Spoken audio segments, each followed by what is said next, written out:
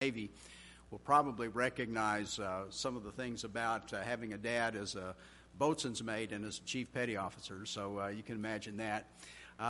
He was assigned to an Army post in Albuquerque, where I was born.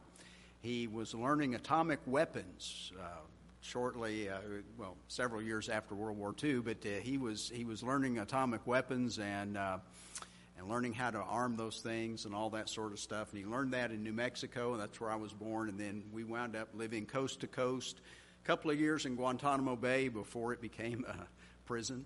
And so I've gotten to travel a little bit because of my dad's vocation in the Navy. But I wanted to begin tonight thinking about the book of Exodus, thinking about the traveling aspect of it. Now, I did travel a little bit Navy-wise, or because of my dad, some international travel. But as an adult, I've been able to travel a little bit internationally. Have many of you traveled international? Of course, you have. Some others. What are some places you've been? You stole my joke. I'm sorry, where? Brazil. Okay. France. You've been to Guantanamo? Were you in the Navy or the Marine Corps? Okay. Yeah, were you there 2 years? We were there. Testing. Is that better? Can you hear me? Okay, so you were there 2 years, 2.5? That was my favorite place that we lived. And it sounds funny, but I was a kid, and for the kids, it was like this giant playground. And the adults didn't really like it because they were kind of stuck on this little spot. But the kids, we got free bus rides all over the base, and we could go to free movies and all kinds of stuff. You remember the outdoor movies? And anyway, so we got to do some of that. But as an adult, one of my fears whenever I travel internationally, I've been to Israel 3 times, been to Africa once, and I don't know about you guys that travel internationally, but I wear one of those passport necklaces to make sure I don't lose that thing. And I tuck it inside my shirt and all that, and I've got it, and I know where it is at all times, because you remember the story, The Terminal, the movie The Terminal Steven Spielberg did a few years ago? It's based on a true story. There's a guy stuck in a airport terminal in Spielberg's movie. I think it was for a year or so, and he got stuck. But it was based on the life story of a fellow named Mehran Karami Nasseri. He was from Iran. He protested in his country, and he got imprisoned. Then he got expelled from the country, and he got some refugee credentials while he was in France, but they were stolen. His briefcase was stolen, so he lost his credentials. And so he went to the airport in Paris, and he tried to get on a plane to go to Great Britain. And he didn't have a passport or any kind of credentials, so he couldn't get on. And he also didn't have any country to go back to. So he was stuck at the airport, and I think, if I remember the story right, it was about 16 years that he was stuck in this airport. Now, you can imagine how difficult that would have been. He said, "Here is not life. It's just staying like a passenger waiting for departure." When Israel was in Egypt, that's kind of their story. They became slaves in Egypt. And it wasn't that great of a life. You can imagine what slavery would have been like, especially as the story unfolds in the book of Exodus, and it gets tougher and tougher and tougher on the Hebrews. You can imagine the difficulties that they were facing, and it's just not a fun life. And they are, because God has a plan, they are passengers waiting to leave Egypt, is what it amounts to. And so they're there, and they're living for a time, and God has a vision to turn these people into warriors who would be guided by His Word and who would go forward unafraid to combat the enemies that were in the land that they would be headed for, and who would be hungry for the right things from God? Well, those are things that God wants for us as we think about the world in which we live. God is anxious for us to be His spiritual warriors in a world that is going against Him. And have you felt the shift? Have you felt over the years? You know, I grew up, I didn't attend church growing up. My parents had bad experiences as teenagers going to church, so when they left home and they got married, they didn't go to church. And when they started having kids, they didn't go back to church. So as we grew up, we had very little church experience. I was converted halfway through college when I was about 19 and decided to go into ministry. So I left the state school in Tampa, Florida, and I went to Freed-Hardeman and began the process of learning Bible and ministry and things. But I did learn some Bible as a kid. I learned Psalm 23, Psalm 100, the Lord's Prayer, and a few other things in public school. Okay. Some of you did too. But that's almost a joke now, isn't it? We almost laugh at those days because you can't do it now. You can't pray in school most places. You can't pray in school. You can't study the Bible. And somebody's going to be offended, and we feel the shift from those days to where we are today, and it's not pleasant. And we are feeling, I don't know how you feel, I feel kind of trapped. Well, God isn't the God of the trapped. God is going to let us loose. God is going to give us freedom in Christ that we can appreciate and that we can be His people in this place. When Marty called me, he said, pick your favorite book. Now, I don't know if you guys have a favorite book of the Bible or not, and depending on my mood, I can have different favorite books. I actually thought about the book of Leviticus, and I thought, well, I just thought you probably wouldn't come. So I went ahead and I said, well, Exodus. And the reason I chose Exodus is because the story of the Exodus is probably the second most important story in the Bible. Number one story, of course, is the cross, the resurrection, everything wrapped around the gospel. But the story of the Exodus is the story that really supports what happens all those years later when Jesus comes. And new converts can really benefit, and young adults, young children, or children, can benefit from understanding this Exodus story because there's so many parallels to what they did as to what we're going through. And just the fact that our culture has shifted like it has is just one more picture of what it's like in the book of Exodus as we feel it today in our time. So the book of Exodus becomes a very significant story on a lot of levels.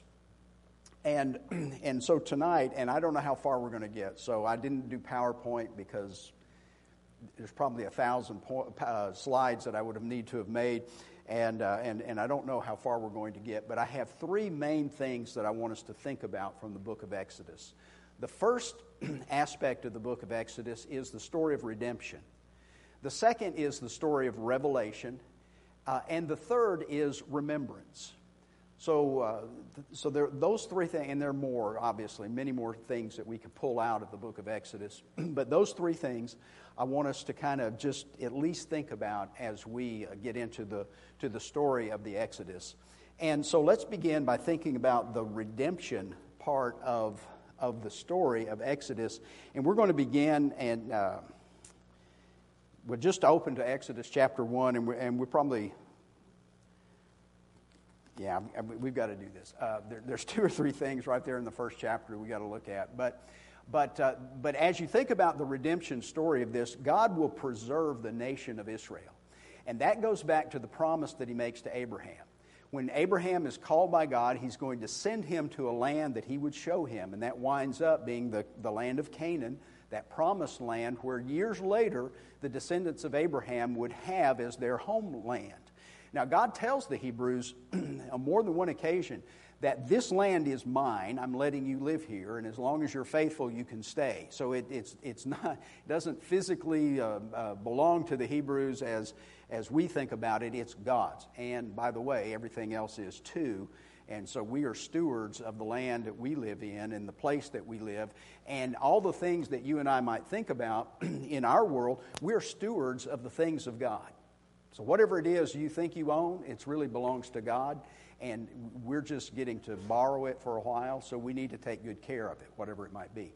Same is true with the Hebrews when they went into the land of promise. So God makes this promise to Abraham, tells them that through the descendants, Isaac particularly, the nation will come and they will dwell in the land. And you remember the story. You go back to the story of Isaac and Jacob and his sons, and how Joseph goes ahead of the family and they go into Egypt, or he goes into Egypt, and later the family comes into Egypt, and the nation is preserved in Egypt. And then they will come out under the leadership of Moses. So you've got all those years in Egypt, and you get some significant things going on as a result. And you remember in Joseph's story that Joseph is the key player because he has the visions and the dreams and so on, and he winds up understanding that there's going to be 7 years of plenty and 7 years of famine, and he rises in Pharaoh's court, and he becomes the number 2 guy in all of Egypt. He only is accountable to Pharaoh. And so he's in charge, and eventually the family comes down. He gets them to the spot in Goshen where they have this prime place. But then there's a Pharaoh that comes to power that doesn't know this covenant, doesn't know this agreement that he had with the previous Pharaoh. And so the Hebrews become a threat to Pharaoh, and then there are some difficulties that come. You notice in chapter 1 that look at verse 15. The Hebrew babies become a threat, particularly the boys. The king of Egypt said to the Hebrew midwives, one of whom was named Shiphrah and the other Puah, when you serve as midwife to the Hebrew women and see them on the birth stool, if it is a son, you shall kill him. If it's a daughter, she shall live. But the midwives feared God and did not do as the king of Egypt commanded them, but let the male children live. So the king of Egypt called the midwives and said to them, why have you done this? Let the male children live. The midwife said to Pharaoh, because the Hebrew women are not like the Egyptian women, for they are vigorous and are delivered before the midwife comes to them. So God dealt well with the midwives, and the people multiplied and grew very strong. And because the midwives feared God, he gave them families. Pharaoh commanded all his people, every son that is born to the Hebrews you shall cast into the Nile, but you shall let every daughter live. Now, there are some ironies that go throughout the book, and one of the ironies of this book is right here in the beginning. What's Pharaoh's name? We don't know. But we know the names of the midwives. How about that? We don't know lots of things. But here these 2 women stand out as midwives, and they actually deceive Pharaoh to preserve life. And so God deals well with these women and blesses them in a significant way. And then think about it. You've got not only in the story as it unfolds, you not only have these midwives who are not killing the baby boys, you have Moses' mother and Moses' sister and Pharaoh's daughter who all wind up saving the life of Moses. Women are the heroes in the early part of the story. Now, you know in Middle Eastern culture today that women don't have that high of a position. Even biblically, there are a lot of times that women were not put in equal positions with men. Paul might say there's neither Jew nor Greek, bond or free, male nor female, but in reality, that inequality was significant through the Scriptures. In fact, in the first century, a woman was not permitted, in a Jewish court, was not permitted to be a witness. I don't know all the reasons, but women were not allowed into a court setting to be a witness to any incident that went on. But think about it. When Jesus is crucified, who's with him? Well, John is. Who else? Big brave Peter? No. Peter's run away, denied Jesus 3 times. All the other big, strong fishermen that could probably brawl with the best of them, they're not there. It's the women. And on the first day of the week, who goes to the tomb first? The women. And who is it that recognizes Jesus is not in the grave? It's the women.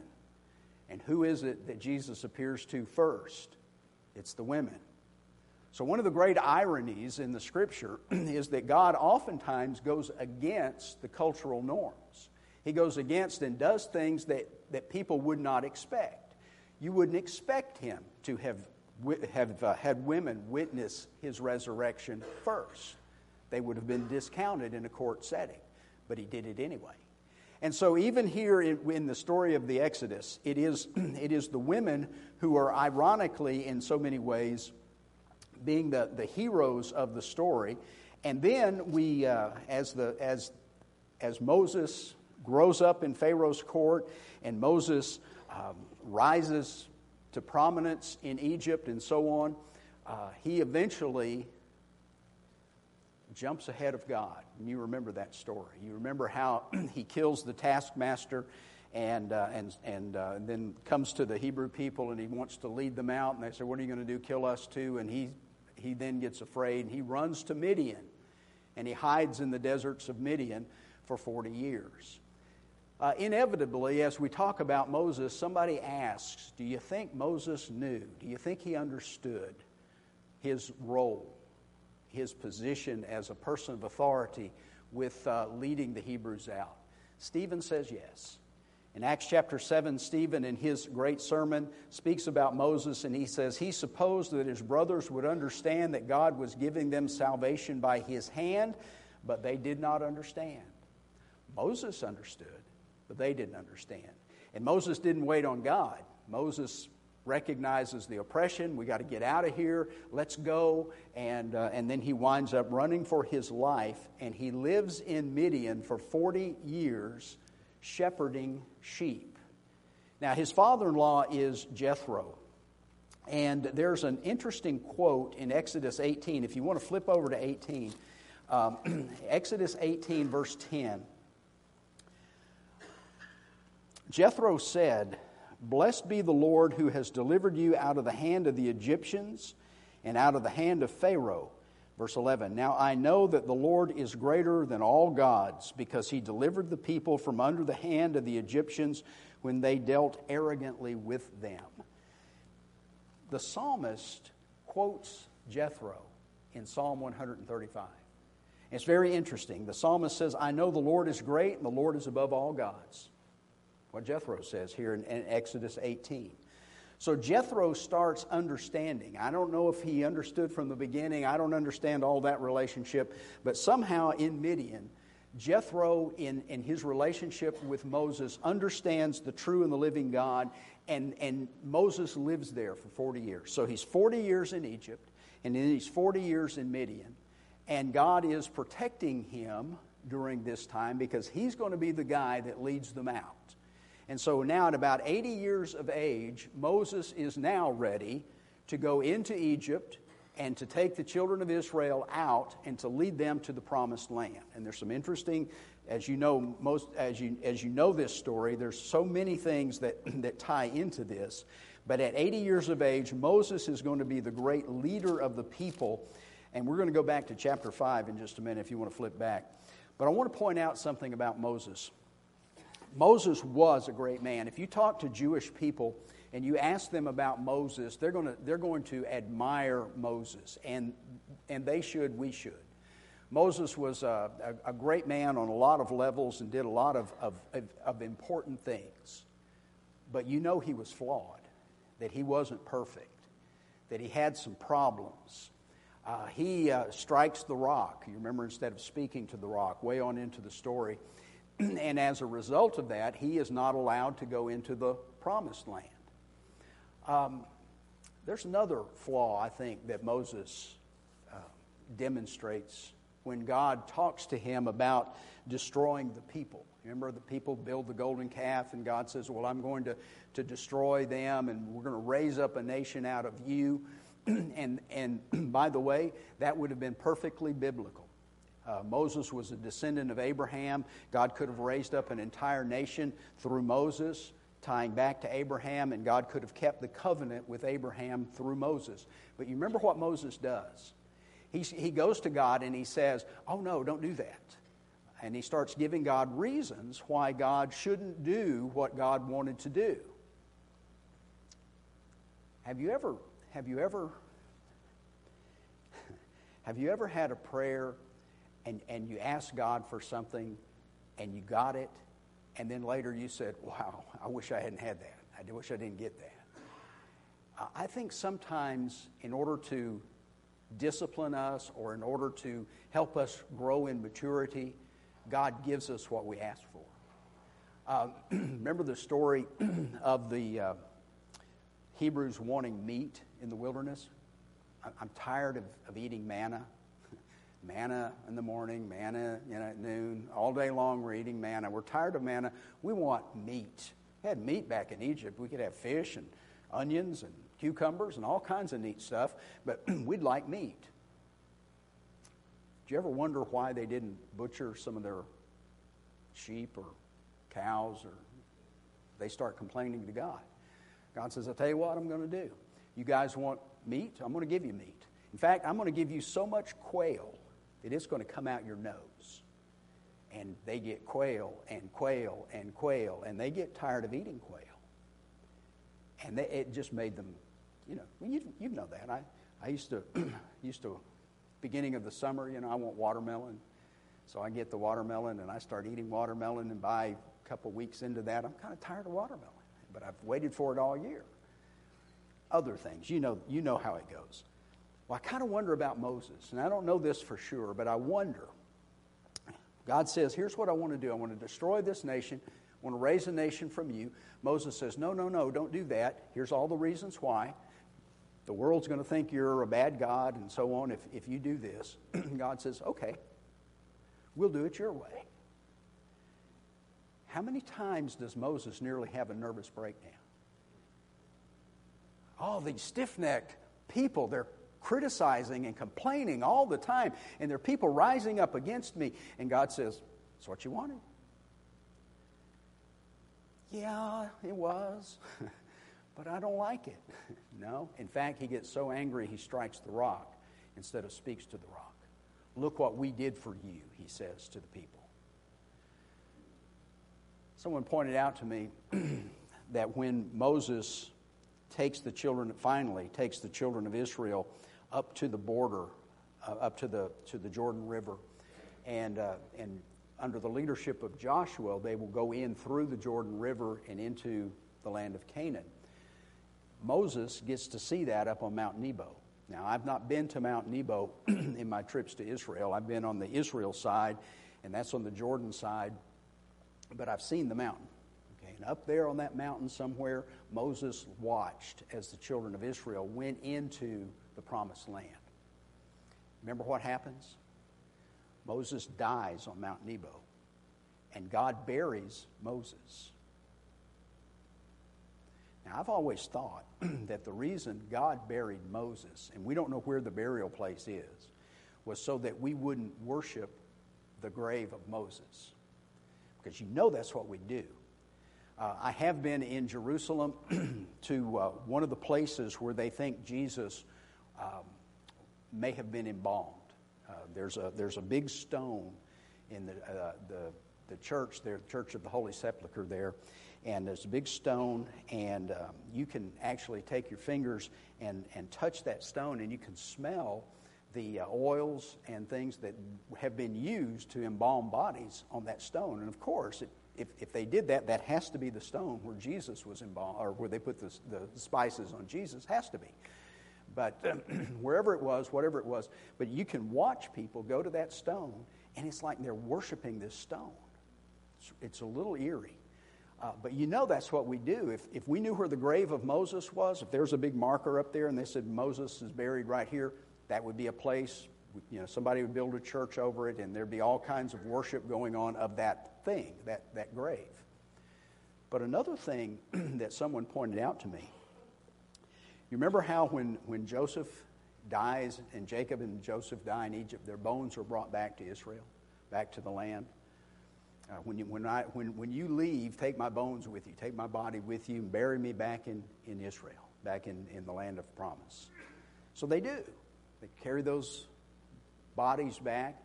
I've been to Hebron, to the place where Abraham, Isaac, and Jacob are buried in the cave of Machpelah. Abraham buys that cave when Sarah dies, and she's buried there. Later, Abraham's buried there, and then Isaac and their spouses and Jacob and so on, all buried there. Haven't seen the graves, been at the top for the memorial things about it. But the bones are brought back. Who can't bring Moses' bones back? Evidently, God was so frustrated with Moses that he wasn't even going to let his body be brought into the land of promise to be buried there. God buried him up on Mount Nebo. Now, Moses obviously is a great man in a lot of ways, but Moses had his flaws. David has his flaws. Abraham has his flaws. Now, there's a good lesson for us. You and I are not perfect on our own. Jesus takes away our sin. Jesus gives us righteousness and all those things. And when God looks at you, He looks through the glasses, through the lenses of Jesus, and He sees Jesus when He sees you because of all the things that God has done in Christ for you. But you know your flaws. You know your shortcomings, or some of them. And here's a great lesson for us. You can be an Abraham. You can be a Moses. You can be a David. You can be a Sarah. You can be one of the great heroes of the Bible. They had their imperfections, but God worked with them and raised them up, helped them grow in their relationship with God in such a way that they became movers and shakers and leaders among the people of God. You and I can be that. You and I can have a relationship with God where we grow from where we are into great people of God, just like you read about in the Scriptures. And I think that's a real important lesson for us because a lot of times we get down on ourselves and we think we're substandard. And the truth is, God's working with us. God's lifting us up. God's making us better and better every day that we walk with Him. And so Moses is a good example on a lot of levels for us. But as in chapter 5, let's skip on. In chapter 5, God begins talking about His deliverance of the people. The end of 5, starting at verse 22, Moses turned again to the Lord and said, "O Lord, why have you done evil to this people?" Remember, he comes and the taskmasters start Moses comes back to Egypt from Midian, and the taskmasters and the Pharaoh are pretty upset with the Hebrews, and they start taking away the straw, and they can't make the bricks with straw and so on. And so Moses starts blaming God. "Why have you been evil to this people? Why did you ever send me? For since I came to Pharaoh to speak in your name, he has done evil to this people, and you have not delivered your people at all." You're going to deliver us, and you haven't. I came back just like, remember in Exodus 3, we'll talk about this in a few minutes maybe, the burning bush story. God calls him from the burning bush, and He says, "I'm going to send you into Egypt, and you're going to bring your people out." Well, I'm back, and nothing's happened. But the Lord said to Moses, "Now you shall see what I will do to Pharaoh. For with a strong hand he will send them out. Yea, with a strong hand he will drive them out of his land." And God said to Moses, "I am the Lord. I appeared to Abraham, Isaac, Jacob as God Almighty, but my name, the Lord," and if your Bible has it, Lord should be in all capital letters there. That's the personal name of God. We don't know how to say that name. At the burning bush, whom shall I say has sent me? I am that I am. Okay, that name, whenever it comes up, it is 4 letters in Hebrew, the Yod or Y, the Hey or the H, and a V or a W, Vav, and then another Hey. So those 4 letters, and we don't have the vowels, so we don't know how to pronounce the name. Hebrew people won't pronounce, or even try to pronounce, Jewish people won't even try to pronounce the name, but they will say the Lord. And so a lot of the Bible translators, when the name of God appears, rather than try to translate the name, they put Lord in all capital letters. So here he says, I appeared to Jacob as God Almighty, but my name, the Lord, I did not make myself known to them. I established my covenant with them to give them the land of Canaan, the land in which they dwelt as sojourners. Moreover, I've heard the groanings of the people of Israel, whom the Egyptians hold in bondage, and I have remembered my covenant. Say therefore to the people, I am the Lord. I will bring you out from under the burden of the Egyptians. I will deliver you from their bondage. I will redeem you with outstretched arm and with great acts of judgment, and I will take you for my people. I will be your God. You shall know that I am the Lord your God, who has brought you out from under the burdens of the Egyptians, and I will bring you into the land which I swore to give to Abraham, Isaac, to Jacob, and I will give it to you for a possession. I am the Lord.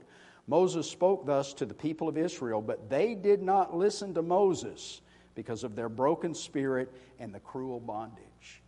God sends Moses to the people to declare to them their deliverance, and yet they're not going to listen. And as we go on through into the next few chapters, you remember the story of the plagues and how all the different plagues come, and ultimately the death of the firstborn sends the Hebrews out of Egypt and on their way to the land of promise. Now, one of the things you probably know already, but I just need to repeat it, is that this is a battle of the gods. And what you have going on here is the declaration that the Lord is the God, and He is greater than all the little g gods of Egypt. And so you have the frog god, and you have the various gods that the Egyptians worshipped. And God says through these plagues, I'm the one. I'm the true God. I'm the powerful God. I'm the creator God, and so on. And so in all of this, there is that spiritual war going on, and God is declaring Himself in each case up to the 10th plague, and finally that's the ultimate. And the Egyptians say, get out. Pharaoh drives them out, just like God had said. We live in a world where there are little g gods fighting against the big God, our God. And you know this. You watch it all around you. You see the God of money and materialism. You see the God of immorality. You see the God of power. All kinds of little g gods are going around trying to take hold of you. And this is the battle. And our God says, I'm the God. Trust me, follow me, do what I direct you to do, and you will be victorious over these gods. Well, the death of the firstborn happens, and God releases the Hebrews, and they go out to the Red Sea. And you remember in that episode that they come to the Red Sea and they have to stop. There's a movie, Dunkirk, out now. Great World War II story of the English soldiers that were on the little peninsula in France. German army is coming to get them, and in order to get them off the beaches, the British send ships and boats and everything that floated to go over and get those guys and bring them off. I haven't seen the movie yet. I don't know much about it. But I know the Dunkirk story. But I imagine, what would it be like to be one of those soldiers on that beach and you know the German army's coming? Let me ask you a question. If that had been you, and it looked like you've got the English Channel on one side and the German army on the other side, how much sleep are you going to get? I doubt you kick back in the sleeping bag and just relax. You're probably on edge. The Germans could come over the hill any minute.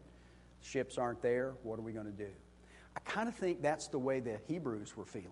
We're at the Red Sea. We got nowhere to go. The Egyptians have changed their mind. They're coming after us. God, remember, puts up the pillar of fire and so on and stops them. And all night long, Moses has got his hands up, and the sea is parting, and the wind is blowing, and the Hebrews are on the shore waiting, not sure what's going on. That's called the night of watching to the Hebrew people. When they left Egypt with the death of the firstborn, you remember how they escaped that plague. They killed the lamb. They put the lamb's blood on the doorpost. God passes over those houses with the blood. And then those houses do not have death of the firstborn in them. But the Egyptians don't have that. And in every household in Egypt, the firstborn dies. And so Pharaoh says, leave. But now they're changing their mind. That Passover feast continues to today. Jewish people through generations remember this Exodus story. They take an evening, or maybe sometimes more than one. They'll have more than one Passover meal. And they eat together, and they drink the 4 cups of wine, and they eat the unleavened bread and the bitter herbs and the salt water and all those things. And they talk to their children about what happened, how we got out of Egypt. And so they bring all that up. But there is a night of watching that also is associated with the Passover meal. That was this night when they're at the Red Sea. And so they watch, and then generations later, when they participate in the Passover meal, if they're really serious about it, they'll stay up all night in the night of watching to kind of reenact what was going on at the Red Sea. Do you remember the night Jesus is arrested? He goes to Gethsemane. Some of the guys go off to sleep, and he takes Peter, James, and John with him, and they go over and they get together, and Jesus says, you wait here, I'm going to go there and pray. You're kidding. Sorry. I'm going to go pray, and what happens? Those guys fall asleep. And Jesus says, couldn't you watch even 1 hour? This is the night of watching, guys. Couldn't you watch? And so Jesus kind of reminds them of all that going on in the night of watching. Well, I've got to tell you this, and then I'm going to buzz through a couple of things. We got like 4 minutes. When they get to the Red Sea parts, the Hebrews go through, and you remember what happens with Pharaoh's army. They go in after, the water closes over them, the armies drown. The rabbis have an expression called measure for measure. We would call it sowing and reaping. And there are some New Age people that would call it karma. And it's the getting what you give. And that works in positive ways, and it works in negative ways. If you give good things, you receive good things, according to God. So, for instance, in financial giving, if you're generous with your giving to God, God's generous in His giving to you. If you're stingy, God's stingy. So you get back what you give, sowing and reaping, measure for measure. Going back to the early days of the story, you remember what was going to happen to those Hebrew boys. If they weren't killed in the birthing room, they were to be thrown into the Nile River. They would be drowned, and the crocodiles would eat them. What happens to Pharaoh and his army? Same thing they were giving, they received, measure for measure. So here's another, I think, important principle, and it plays out in a number of places throughout the Scripture. There's something really cool I want to mention near the end of the lesson. Let me see if I can find it real quick. There's so many things. You remember in the Ark of the Covenant, when God told them about building the tabernacle and so on, remember part of the furniture in the tabernacle was the Ark of the Covenant. Ark was a box, and it was so big it wasn't an enormous box, but you remember on that box it was overlaid with gold and so on, and there were 2 angels, 2 cherubim on top of that box. Only people that could mess with the box, touch the box, the ark, were the priests, and then they would have to use poles to carry the ark and so on, and it was a big deal. But you have these two cherubim on top of the ark, and in Exodus 25, he says the cherubim will face each other and look down on the atonement cover. So in the Ark of the Covenant, on the Day of Atonement, the high priest would kill the animals, take the blood, and he would sprinkle the blood on the Ark of the Covenant for his sins and for the sins of the nation. And every year he had this ceremony that he repeated, and the sins of the people were covered. That's the word atonement. In Hebrew it is Yom Kippur, Day of Atonement. Kippur means covering. It's a day of covering. So when they went into the Ark of the Covenant, the sins of the people are covered. Okay, now let me give you a roll it forward, if you will. And if you want to look in John chapter 20, I'm going to read it to you. You can look at it or look at it later. But John 20, verses 11 through 13. Mary was standing outside the tomb crying, and as she wept, she stooped and looked in. She saw two white-robed angels, one sitting at the head and the other at the foot of the place where the body of Jesus was lying. "Dear woman, why are you crying?" the angels asked her. "Because they've taken away my Lord," she replied. "I don't know where they have put him." Now, I don't know if God did this on purpose. I suspect he did. But they're carrying around the Ark of the Covenant. Two angels are on top of that ark. You roll it forward to the day that Jesus is resurrected, and two angels are sitting in the tomb, one at one end of the place where he lay, one at the other. And there's a picture that the Hebrews have been carrying around all those years as they carried the Ark of the Covenant.